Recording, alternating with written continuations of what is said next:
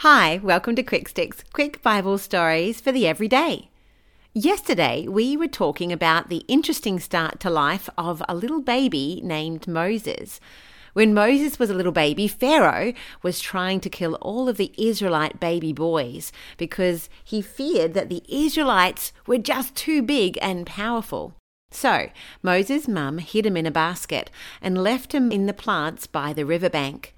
A daughter of Pharaoh, so a princess, found him crying and decided to adopt him as her own son.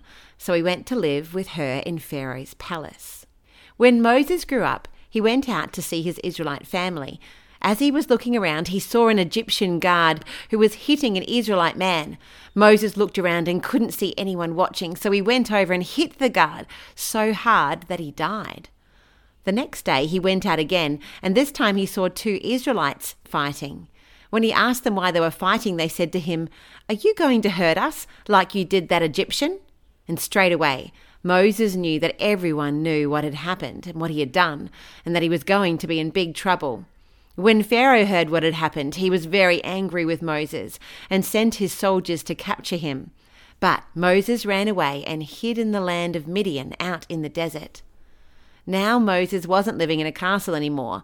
Instead, he was living in a desert and had to sleep outside on the rough ground. But God was still looking after Moses. He sat down near a well where the people came to draw water to drink.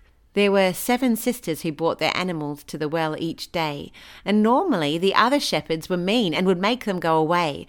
But this time Moses helped them and gave them water to drink. When the sisters went home, their dad asked how come they had got their water so quickly, and they explained how helpful Moses had been. The girls' dad sent them back quickly to find Moses and to invite him to come home with them. And so Moses made friends with this family, and one of the sisters, named Zipporah, became his wife. God blessed Moses and kept him safe.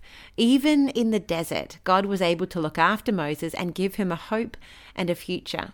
Next time, we'll hear some more about the special job God had been preparing Moses to do.